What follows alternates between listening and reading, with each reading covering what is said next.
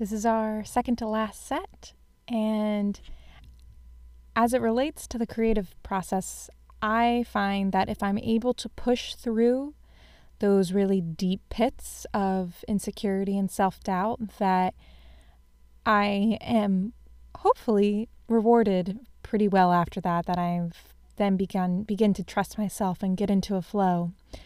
So for this set, we have two songs that are a bit celebratory. The first is by Ila Bamba, who I've, again, also been really listening to a lot of these past few weeks, and the song is called Squawk. And for me, the song is, the song speaks, it's very metaphorical. It's about a vulture bringing back its harvest. And so, of course, you can interpret this many different ways. For me, it personifies the feeling that you get when you're in that immediate moment as things have just clicked and everything is finally running and flowing smoothly. And for at least a moment, you can see clearly the way ahead. I just have been listening to the song so much. I just love it. So I hope you like it too.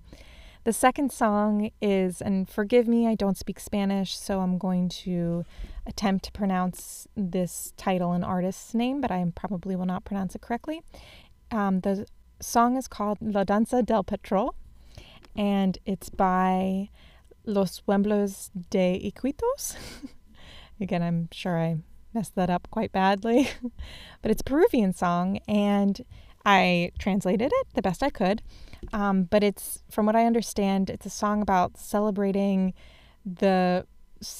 having found oil in South America, and it's celebrating Peru, but a lot of its neighboring countries like Ecuador.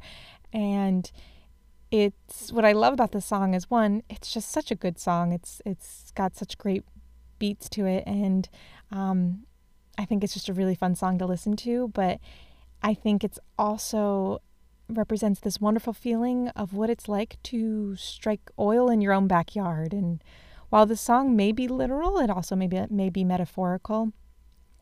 And I think for me, when you finally have broken through that dark part, it feels so mysterious, but also purely joyful in the way that you've struck oil, that you don't understand how it came about, but you're so happy it did.